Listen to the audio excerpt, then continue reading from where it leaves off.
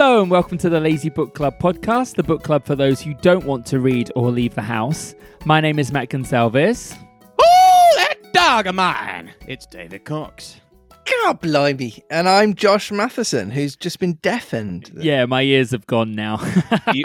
Can't hear anything. On the old mark. It was a little bit Peaky Blinders, yeah.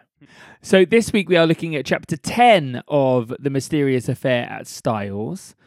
10. Last week, Dr. Bauerstein got arrested at the end, didn't he? He did.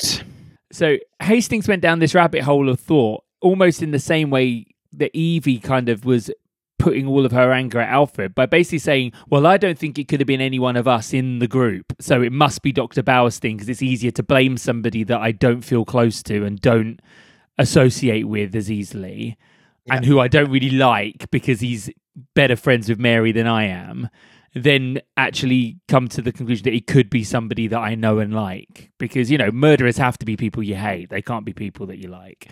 So we had this argument between the Cavendishes where just out basically, in the open, and he was like awkward. He just sort of like he did the Homer Simpson and to disappear into a bush. Yeah. Oh, I'm only 20 feet because I'm on the other side of the tree, so there's no way of knowing. That's very. You can imagine that's very for the stage. That's very Shakespeare, isn't it? I was going to say Shakespearean hiding is just the night. Yeah. It's a bit of a and Shakespearean falling asleep as well. Ah, forsooth, for I am twixt the hedge and the other hedge. So they'll not know us that I'm here with the hand behind there, and then that bit will happen. Cheeky aside, and I'm not so even stupid. like that's not even parody. That's literally what happened. Yeah, that is. But after that conversation, Hastings then started to confide in Mr. Cavendish about his suspicions that it's Bauerstein, and basically started telling all the Poirot secrets, which is why I think Poirot's got an Evie involved, because he's realised that Hastings is a complete liability and just tells everybody everything. True. So it's kind of easier to just go, yeah, no, Hastings, I need another confidant because you're just not cutting it right now. You are insufficient. I'm sacking my intern and getting in another one. Yeah, exactly. Weirdest thing about it's not that weird, I suppose, but it was called Dr. Bauerstein and he wasn't even in it. Which is fun. But I think it was more like, it was almost like the spotlight was going on Dr. Bauerstein, wasn't it? Because even though he wasn't in it, every conversation kind of was about him. To him, yeah. Whether that's the Cavendishes talking or Hastings and James talking or the Scotland Yard men and the innkeeper at the end, it all pertained to Dr. Bauerstein. So he was definitely the central theme, even if he wasn't a central character in that. Definitely. But I mean, this chapter, isn't this one called like The Arrest or something? Spot on there. Yeah. So I think we're probably going to find out now if Scotland Yard have completely jumped the gun, completely just made it, ballsed it up. And I think Poirot is probably going to come to the rescue of another innocent man whose suspicions are completely unjustified. Or we'll find out he's bent as a two-bob note. You never know. Yeah. Well, how many chapters do we have left? Isn't it 3 chapters left? 4 including this one, isn't it? 4 including. There are 13 in total. Yes. Yeah. So this and so 3 more. We can't have that many more like dead leads, can we? We can't. Yeah, it wasn't him. Like we maybe have maximum 2 other people. Yeah, we've only really had 1 red herring so far, though. If you think about it, we only had Alfred. So many times you could do it without becoming tedious. Yeah, I think it's the trifecta, isn't it? Two red herrings and then the reveal. It's kind of that tripartite structure that kind of works. Ooh, tripartite structure. Yeah, it's the English coming out. I call it Three's a magic number, but sure. Yeah. I call it Teresa Crowd. Teresa, oh God. She's not in this one. Not a character. Well, on that note, should we dive in? Yeah. Chapter 10. The Arrest. To my extreme annoyance, Poirot was not in, and the old Belgian who answered my knock informed me that he believed he had gone to London. I was dumbfounded. What on earth could Poirot be doing in London? Was it a sudden decision on his part, or had he already made up his mind when he parted from me a few hours earlier? I retraced my steps to Styles in some annoyance. With Poirot away, I was uncertain how to act. Had he foreseen this arrest? Had he not, in all probability, been the cause of it? Those questions I could not resolve. But in the meantime, what was I to do? Should I announce the arrest openly at Styles or not? Though I did not acknowledge it to myself, the thought of Mary Cavendish was weighing on me. Would it not be a terrible shock to her? For the moment, I set aside utterly any suspicions of her. She could not be implicated, otherwise I should have heard some hint of it. Of course, there was no possibility of being able permanently to conceal Dr. Bowerstein's arrest from her. It would be announced in every newspaper on the morrow. Still, I shrank from blurting it out. If only Poirot had been accessible, I could have asked his advice. What possessed him to go posting off to London in this unaccountable way? I'm just loving the idea of Poirot in freedom. He's got down Soho. He's at the theatre. Balance. He's living it large with his shirt off and some glow sticks. He's fully going for it. He's in the middle of Soho right now. I don't know why I take my shirt off when I drink, but hey, it's here. He's already got the moustache. In spite of myself, my opinion of his sagacity was immeasurably heightened. I would never have dreamt of suspecting the doctor, had not Poirot put it into my head. Yes, decidedly the little man was clever. After some reflecting, I decided to take John into my confidence, and leave him to make the matter public or not as he thought fit. He gave vent to a prodigious whistle as I imparted the news. "Great Scott, you were right then. I couldn't believe it at the time. No, it is astonishing until you get used to the idea and see how it makes everything fit in. Now, what are we to do? Of course, it will be generally known tomorrow." John reflected. "Never mind," he said at last. "We won't say anything at present. There's no need. As you say, it'll be known soon enough." But to my intense surprise, on getting down early the next morning and eagerly opening the newspapers, there was not a word about the arrest. There was a column of mere padding about the Styles poisoning case, but nothing further. It was rather inexplicable. But I suppose that, for some reason or other, Japp wished to keep it out of the papers. It worried me just a little, for it suggested the possibility that there might be further arrests to come. After breakfast, I decided to go down to the village and see if Poirot had returned yet. But before I could start, a well-known face blocked out of the windows, and the well-known voice said, "Bonjour, mon ami!" "Poirot!" I exclaimed with relief, and seizing him by both hands, I dragged him into the room. "I was never so glad to see anyone. Listen, I have said nothing to anybody but John, is that right?" "My friend," replied Poirot, "I do not know what you are talking about. Dr. Bowerstein's arrest, of course," I answered impatiently. "Is Bowerstein arrested, then? Did you not know it?" "Not least in the world. But, pausing a moment, he added, "Still, it does not surprise me. After all, we are only 4 miles from the coast." The coast?" I asked, puzzled. "What's that got to do with it?"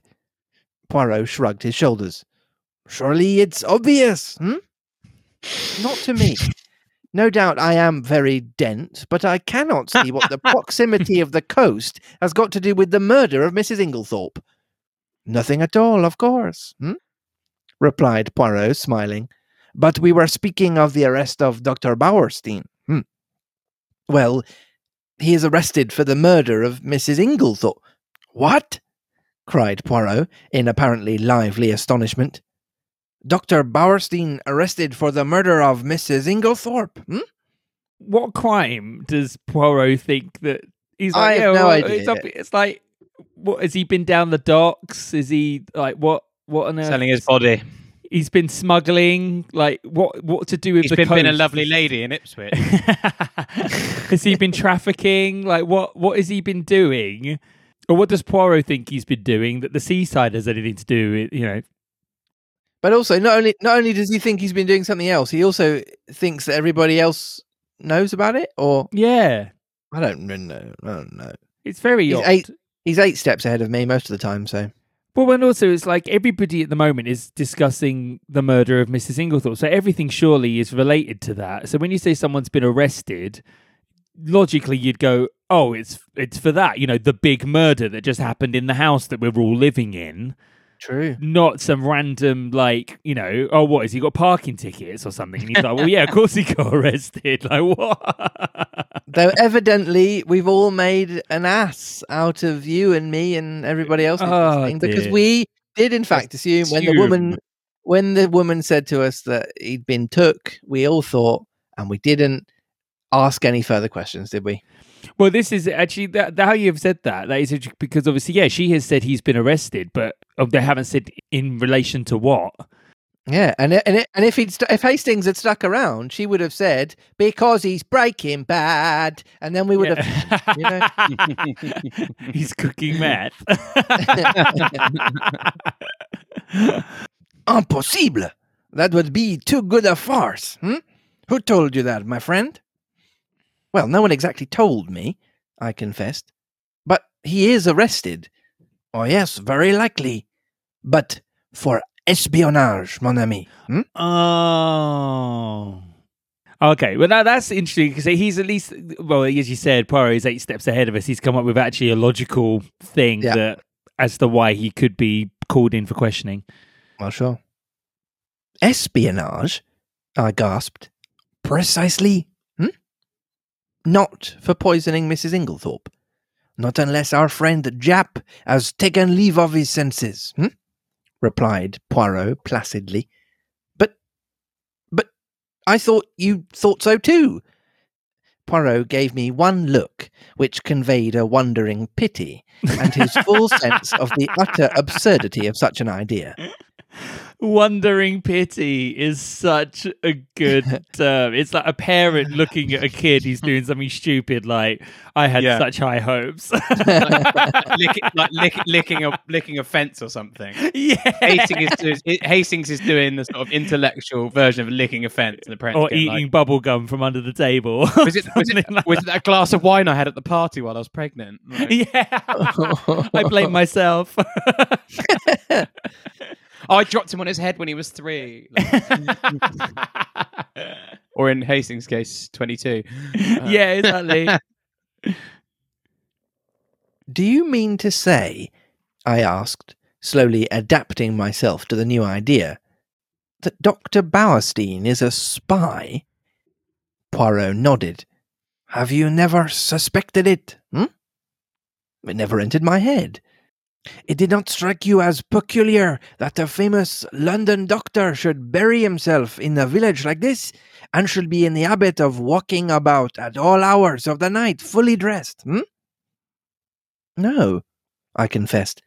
I never thought of such a thing.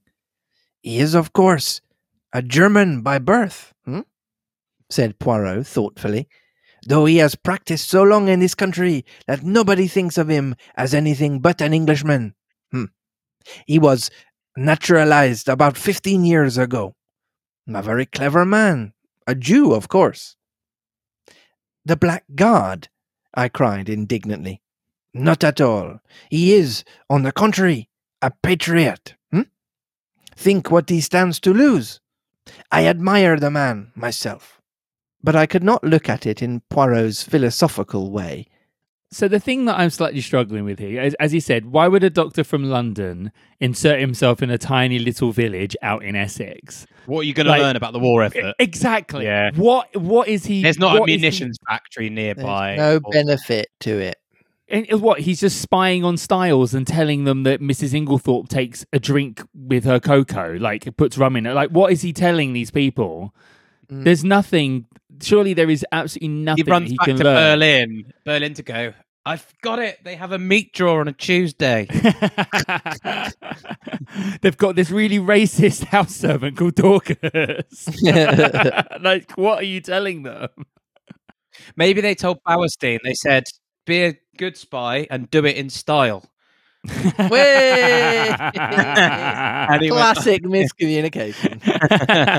and there he is. You're like, oh, doesn't seem like they're learning much. And this is the man with whom Mrs. Cavendish has been wandering about all over the country? I cried indignantly. Yes, I should fancy he had found her very useful, remarked Poirot. So long as gossip busied itself in coupling their names together, any other vagaries of the doctor's passed unobserved. Then you think he never really cared for her? I asked eagerly. Rather too eagerly, perhaps, under the circumstances. That, of course, I cannot say. But shall I tell you my own private opinion, Hastings? Yes. Well, it is this, that Mrs. Cavendish does not care, and never has cared one little jot about Dr. Bowerstein. Do you really think so? I could not disguise my pleasure. He's such a puppy.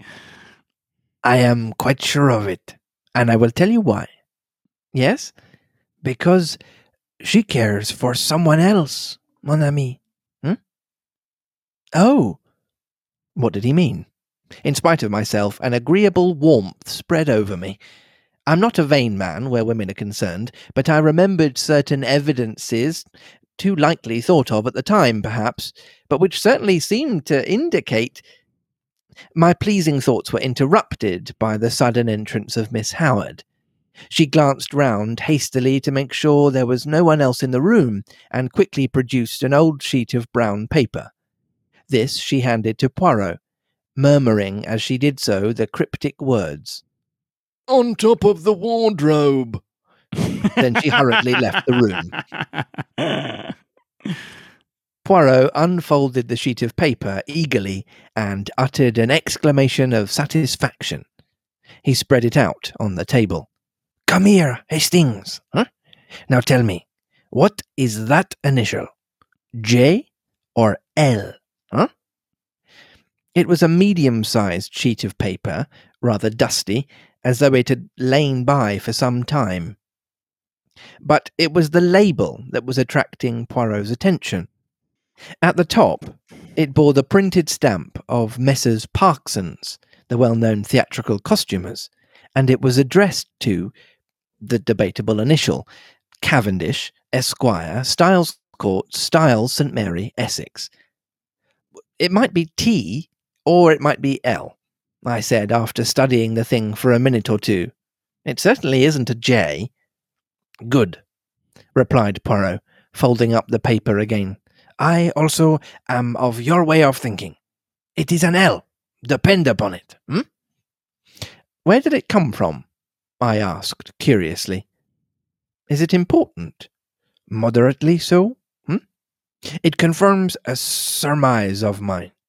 Having deduced its existence, I set Miss Howard to search for it. And, as you see, she has been successful. What did she mean by on top of the wardrobe? She meant, replied Poirot promptly, that she found it on top of a wardrobe. I mean, what else was it going to mean? He's singing to new lows, isn't he? He's just such an idiot. He does Poirot does patronise him. She's like, well, Hastings, I think what that means is... Do you think we've given him the wrong voice? And because we've given him a sort of Josh is assured sort of RP voice. We should have given him Baldrick. It should have been like a Tim Nice but dim kind of voice, shouldn't it? Yeah. He should have. Because that is him. He's nice, but he's not the quickest. He's a muppet. If it said that it had the costumer's stamp in the top, do you reckon it's a receipt for the beard? Yeah, I think it's definitely to do with the beard. And or someone's bought something that they've dressed up in, yeah. And if we think it says L, then that's Lawrence, right? Yeah, it is Lawrence. A funny place for a piece of brown paper, I mused. Not at all. The top of a wardrobe is an excellent place for brown paper and cardboard boxes. I have kept them there myself. Neatly arranged, there is nothing to offend the eye. Poirot, I asked earnestly, have you made up your mind about this crime? Yes. That is to say, I believe I know how it was committed. Ah.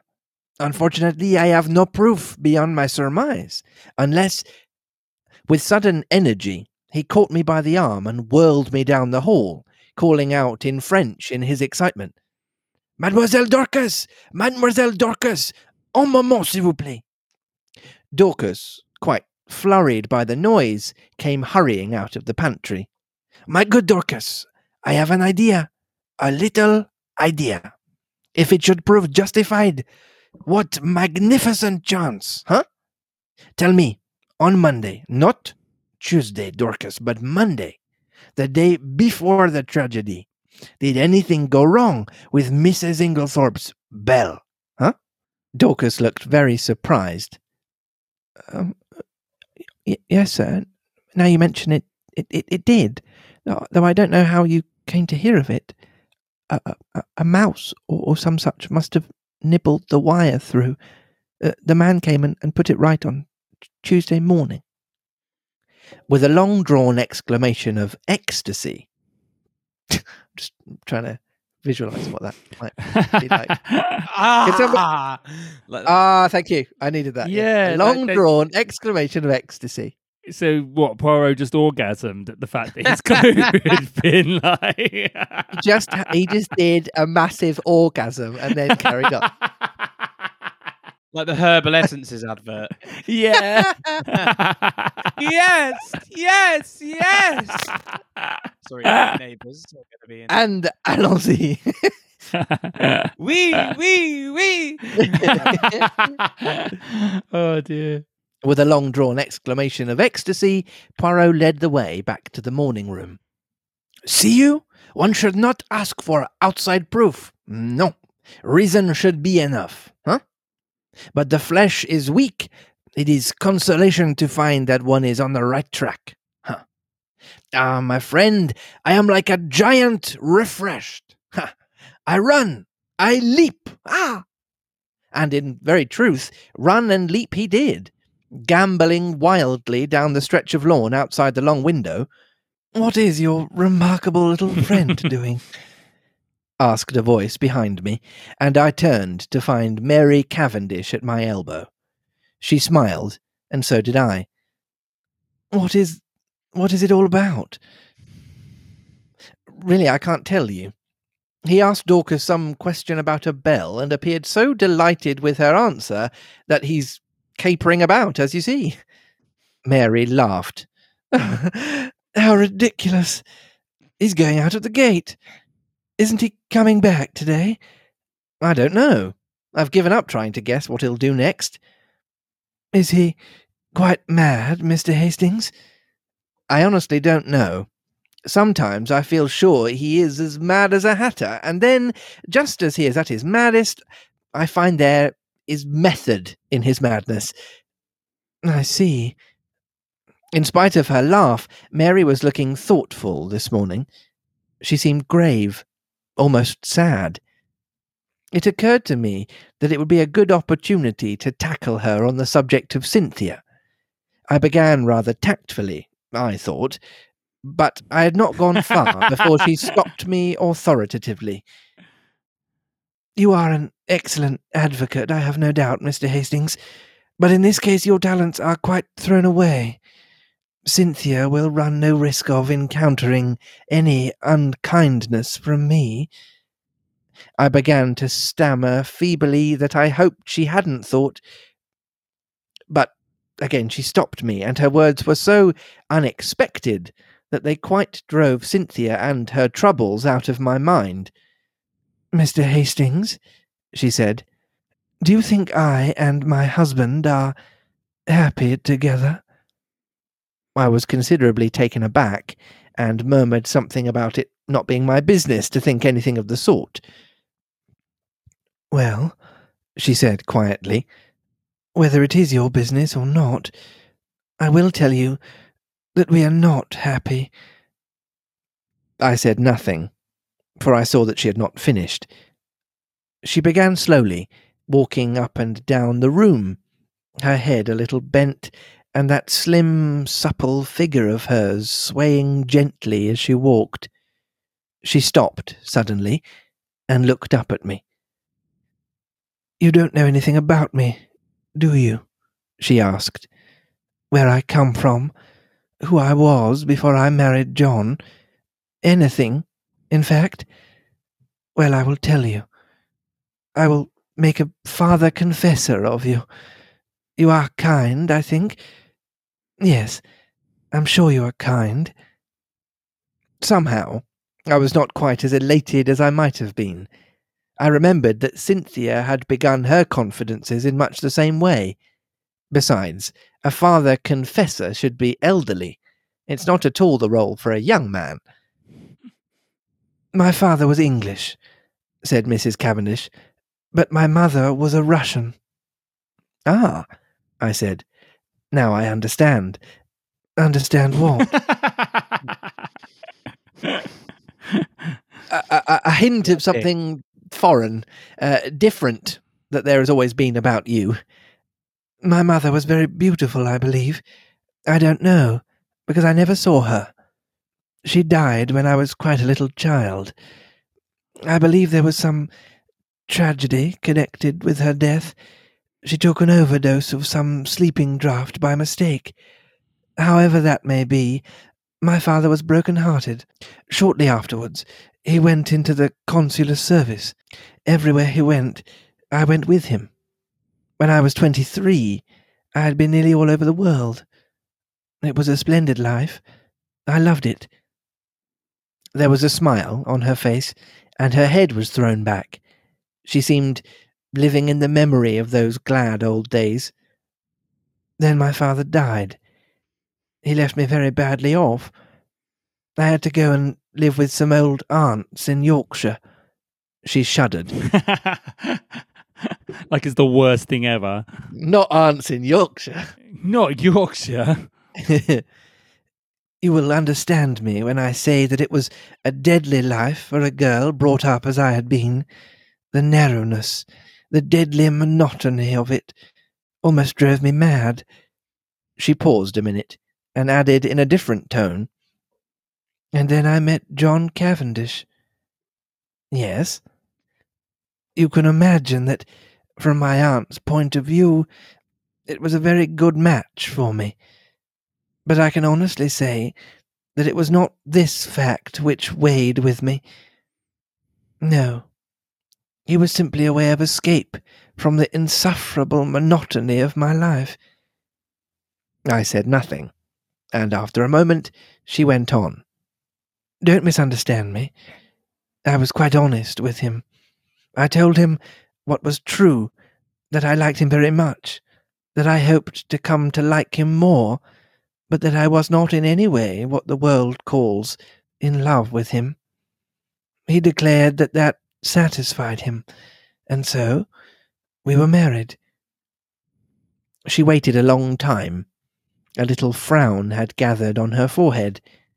She seemed to be looking back earnestly into those past days. I'm sure, he cared for me at first, but I suppose we were not well matched. Almost at once we drifted apart.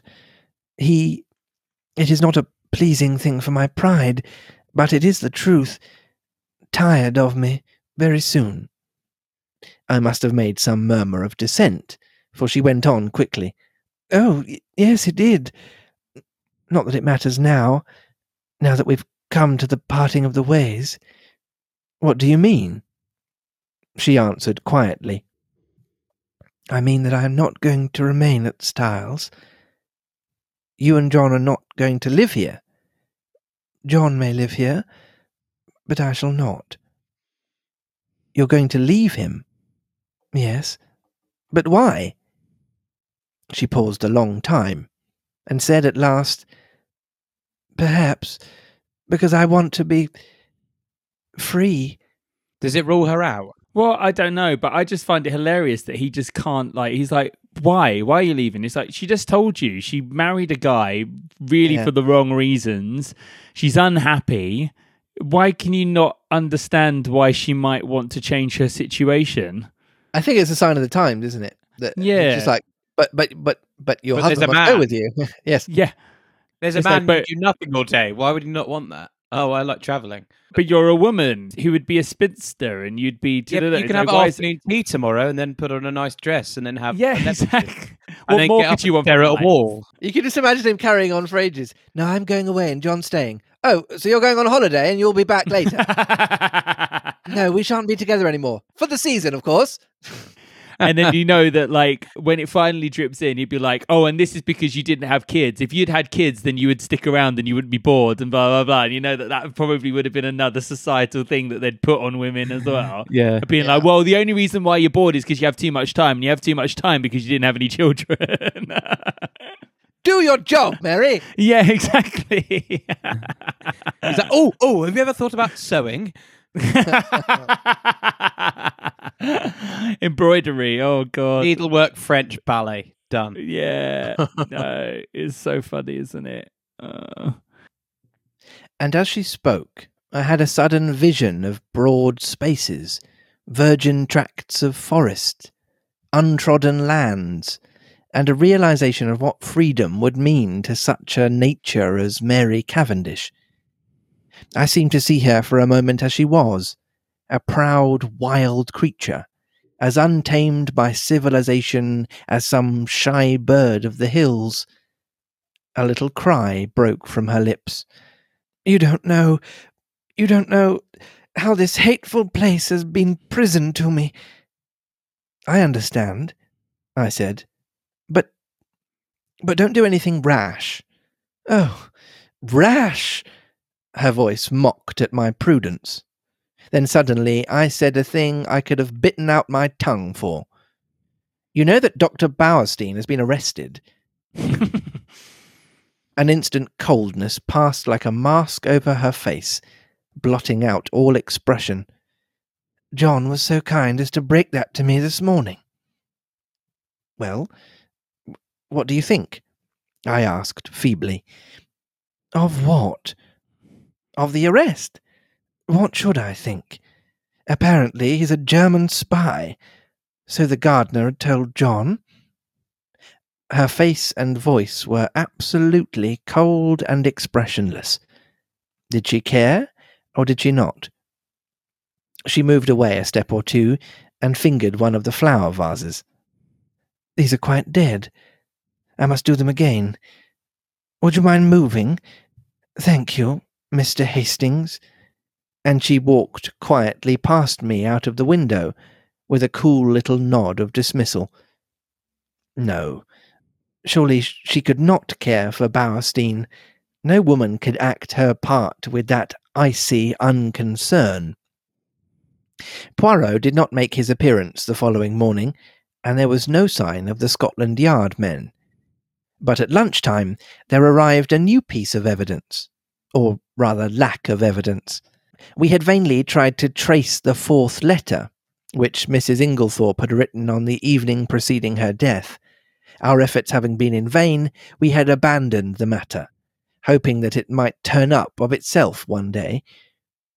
And this is just what did happen, in the shape of a communication which arrived by the second post from a firm of French music publishers, acknowledging Mrs. Inglethorpe's cheque, and regretting that they had been unable to trace a certain series of Russian folk songs. So the last hope of solving the mystery, by means of Mrs. Inglethorpe's correspondence on the fateful evening, had to be abandoned. Just before tea, I strolled down to tell Poirot of the new disappointment, but found to my annoyance that he was once more out. Gone to London again? Is this like a different person? I think it's the last time I said there was an old Belgian guy who's another Belgie living in the house. Should I just do an old version of Poirot? Yeah, do an old, more haggard. Yeah. Oh no, monsieur. Okay. He's got a cigarette in his mouth at the time. Yeah. Oh, great. Okay. Gone to London again? No, monsieur. He has but taken a train to Terminster to see a young lady's dispensary. he said. Silly ass, I ejaculated. That word should not be used. No, just never. It shouldn't be used ever, Imagine- even Let's see medically. how we could change the punctuation. Yeah. I told him Wednesday was the one day she wasn't there. Well, tell him to look us up tomorrow morning, will you? Certainly, monsieur. But on the following day, no sign of Poirot. I was getting angry. He was really treating us in the most cavalier fashion. After lunch, Lawrence drew me aside and asked if I was going down to see him. No, I don't think I shall. He shall come up here if he wants to see us. Oh. Lawrence looked indeterminate. Something unusually nervous and excited in his manner roused my curiosity. What is it? I asked. I could go if there's anything special. It's nothing much, but, well, if you are going, will you tell him... He dropped his voice to a whisper. I think I found the extra coffee cup.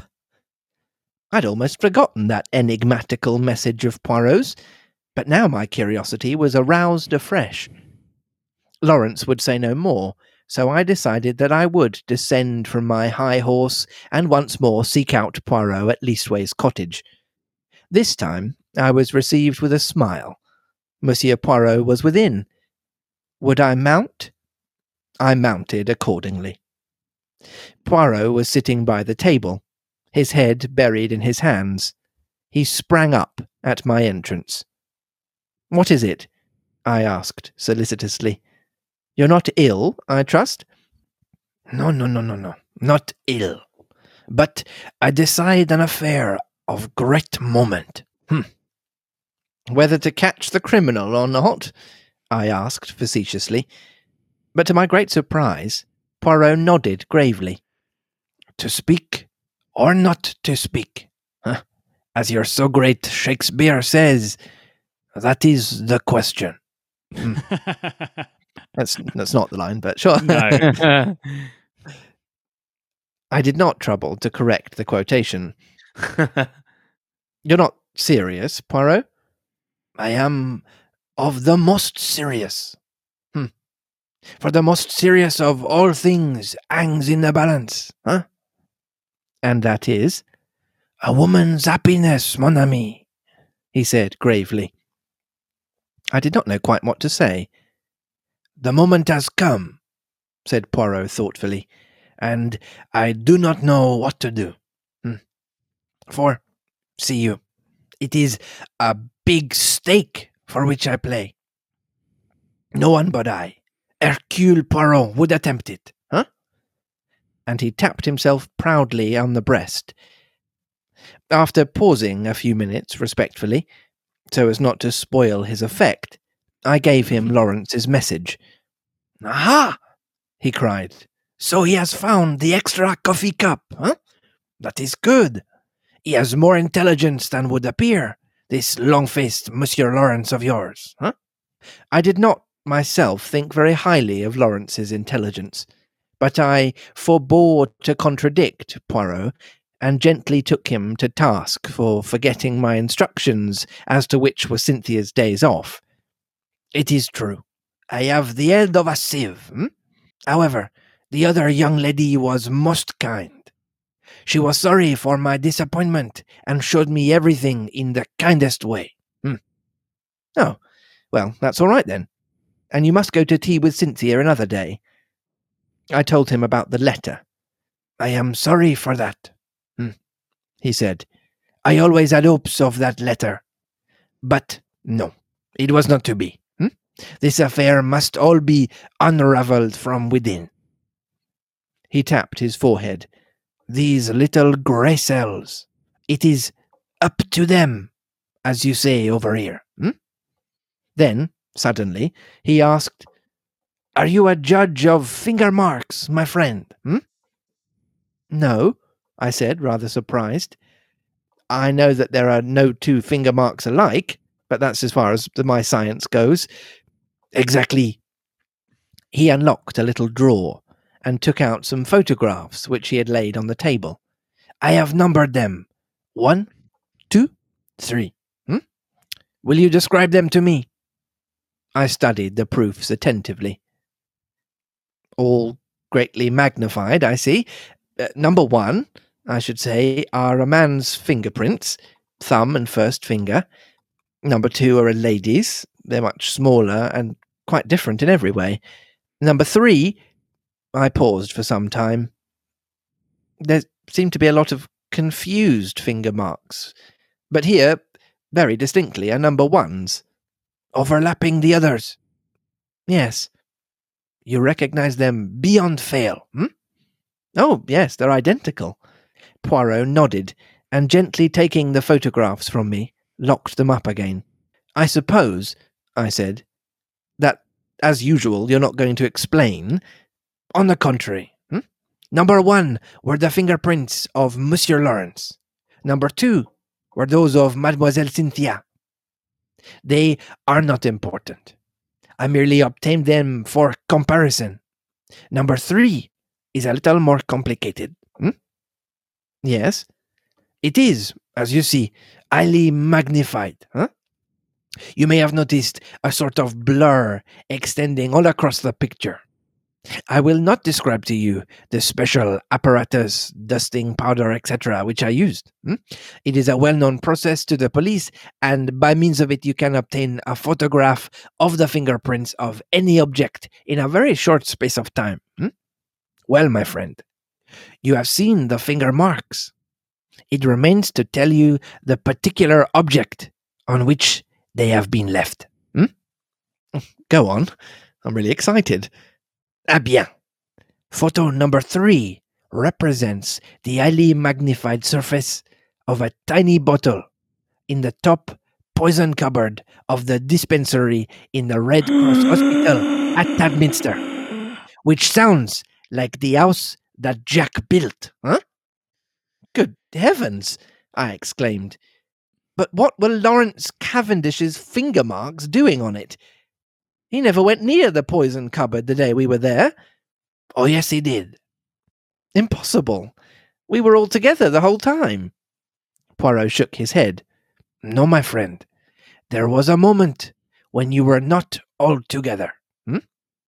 There was a moment when you could not have been all together, or it would not have been necessary to call Monsieur Lawrence to come and join you on the balcony. Oh, I'd forgotten that, I admitted. But it was only for a moment. Long enough? Long enough for what? Poirot's smile became rather enigmatical. Long enough for a gentleman who had once studied medicine to gratify a very natural interest and curiosity. Our eyes met. Poirot's were pleasantly vague. He got up and hummed a little tune. I watched him suspiciously. Poirot, I said, what was in this particular little bottle? Poirot looked out of the window. Hydrochloride of strychnine, he said, over his shoulder, continuing to hum. Good heavens! I said it quite quietly. I was not surprised. I had expected that answer. They use the pure hydrochloride of strychnine very little, only occasionally for pills. It is the official solution, liquid strychnine hydrochloride, that is used in most medicines. That is why the finger marks have remained undisturbed since then. How did you manage to take this photograph? I dropped my hat from the balcony, explained Poirot simply. Visitors were not permitted below at that hour, so in spite of my many apologies, Mademoiselle Cynthia's colleague had to go down and fetch it for me. Then you knew what you were going to find? No, not at all. I merely realized that it was possible from your story for Monsieur Lawrence to go to the poison cupboard. The possibility had to be confirmed or eliminated. Poirot, I said, your gaiety does not deceive me. This is a very important discovery. I do not know, said Poirot. But one thing does strike me. No doubt it has struck you too. What is that? Why, that there is altogether too much strychnine about this case. I agree. But the first thing they said was it's a very rare poison that's really hard to get hold of, and everybody and their dog seems to have it, like Yeah. just lying around, and just for Like people just to walk up Nurofen. and grab. Yeah, Bit of exactly. strychnine. I mean, this is looking very good for my case. Can I just say, I'm enjoying this chapter because it's looking Yeah, like Lawrence I'm is getting I'm right doing in. well. But this would also be the perfect opportunity in terms of where it sits in the novel for a final little red herring. So Yes, I'm it's holding out for that. true. Yeah, it's true. It's true. This is the third time we run up against it. There was strychnine in Mrs. Englethorpe's tonic. There is the strychnine sold across the counter at Styles and Mary by Mace. Now we have more strychnine handled by one of the household. It is confusing, and as you know, I do not like confusion. Before I could reply, one of the other Belgians opened the door and stuck his head in. There is a lady below asking for Mr. Hastings. A lady? I jumped up. Poirot followed me down the narrow stairs. Mary Cavendish was standing in the doorway. I've been visiting an old woman in the village, she explained, and as Lawrence told me you were with Monsieur Poirot, I thought I would call for you. Alas, madame, said Poirot, I thought you had come to honour me with a visit. I will some day, if you ask me, she promised him, smiling. She's such a flirt. That is well. If you should ever need a father confessor, madame. She started ever so slightly. Remember, Papa Poirot is always at your service. Papa Poirot! Is this Papa like a call me Poirot. daddy? Papa Poirot. It's as close as Poirot gets to a bit of a flirt, maybe. Well, I Maybe don't we're know, just because stick-minded. if you should need a father confessor, I Yeah, mean, he wants obviously to be- confession is like, wants you to know, be a a padre. vicar. Yeah, but that's what I mean. So Papa, so it's almost like he's saying, like, you know, if you ever want to confess your sins, so that's almost accusatory, or at least kind of like, I know what you've been up to kind of vibe. So Well, not quite sure what he's trying to jab at there. he's definitely insinuating that she's got sins to confess. Yes, he's definitely like, you've got secrets and I know them. She stared at him for a few minutes, as though seeking to read some deeper meaning into his words. Then she turned abruptly away. Come, will you not walk back with us too, Monsieur Poirot? Enchanted, madame. All the way to Styles, Mary talked fast and feverishly. It struck me that in some way she was nervous of Poirot's eyes. The weather had broken, and the sharp wind was almost autumnal in its shrewishness. Mary shivered a little and buttoned her black sports coat closer. The wind through the trees made a mournful noise, like some great giant sighing. We walked up to the great door of Styles, and at once the knowledge came to us that something was wrong. Dorcas came running out to meet us. She was crying and wringing her hands. I was aware of other servants huddled together in the background, all eyes and ears. Oh, Mum. Mum, I don't know how to tell you. What is it, Dorcas? I asked impatiently. Tell us at once. It's those wicked detectives. They've arrested him. They've arrested Mr. Cavendish. Arrested Lawrence? I gasped. I saw a strange look come into Dorcas's eyes. No, sir. Not Mr. Lawrence. Mr. John. Behind me, with a wild cry, Mary Cavendish fell heavily against me, and as I turned to catch her, I met the quiet triumph in Poirot's eyes. End of chapter. Friggin' John. The cliffhanger.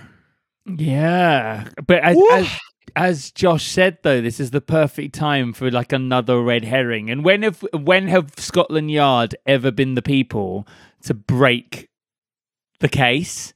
Do you mean Yeah. Poirot needs to be the person to be like, it was him, and this is Scotland Yard going, it was him.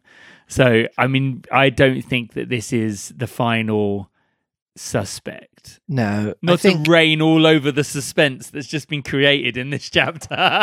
No, but I was actually weirdly. I was thinking about this in the last week, as you do, as you're wandering around thinking about your own podcast. And I wandered was lonely like, as a cloud. I was like, do you know what? We completely dismissed John really early Yeah, we did. doors It's true. with a second thought, and I thought, well, he's got to have some stake in the game. Well, So- we know he's in debt. We know that he needed money. We know that he wasn't happy with the fact that Emily kept his allowance low that he couldn't actually rent somewhere else outside of Styles for him and Mary to live. They had to live with her. So you would feel like a bit like your stepmother's kind of controlling you in your thing, particularly when you know that your dad was the one with the wealth and she's inherited it just because she was married to him, and that. Do you know what I mean? Like, you'd feel like she was almost barring your access to your own familial inheritance Yeah, and using it to control you and using it to, like, have power over you. So you could kind of understand a motive there from that. sure. Yeah, And obviously, if you know that your wife isn't happy and she's not happy at the house as well, and you blame your mum for the fact that you're at the house because she's keeping you there. So it could be very easy, actually, to make a case in that sense against John. it's quite a good chapter, that one. Yeah, I really enjoyed that a one. lot, didn't it? Yeah. Took us on a journey. It was nice because we were starting to get below the surface and started to get some of this dirt as well. It was like, knowing like Mary going, we're not happy. I want to run away. I don't want to be here anymore. And then obviously Poirot, because the thing is, up till now, some of the last few chapters, Poirot's been deducting things but not been letting us in on the secret. And so it was nice that he's found something but actually told us about it this time. So you kind of felt like you weren't just this moron standing in the corner, not able to work out what on earth is going on or why it's relevant. So, yeah, it definitely felt a lot nicer to be like in on it finally rather than just standing there on the outside. So to review new information, Yes. we've got probably Lawrence, because it looked more like an L than anything else, has had correspondence beard, with the theatrical costumer. I think by the time he'd done that, I thought he was always going to be the accomplice in some so that's going to be that's always going to be the thing. Do you think it's both brothers working together? That would be nice.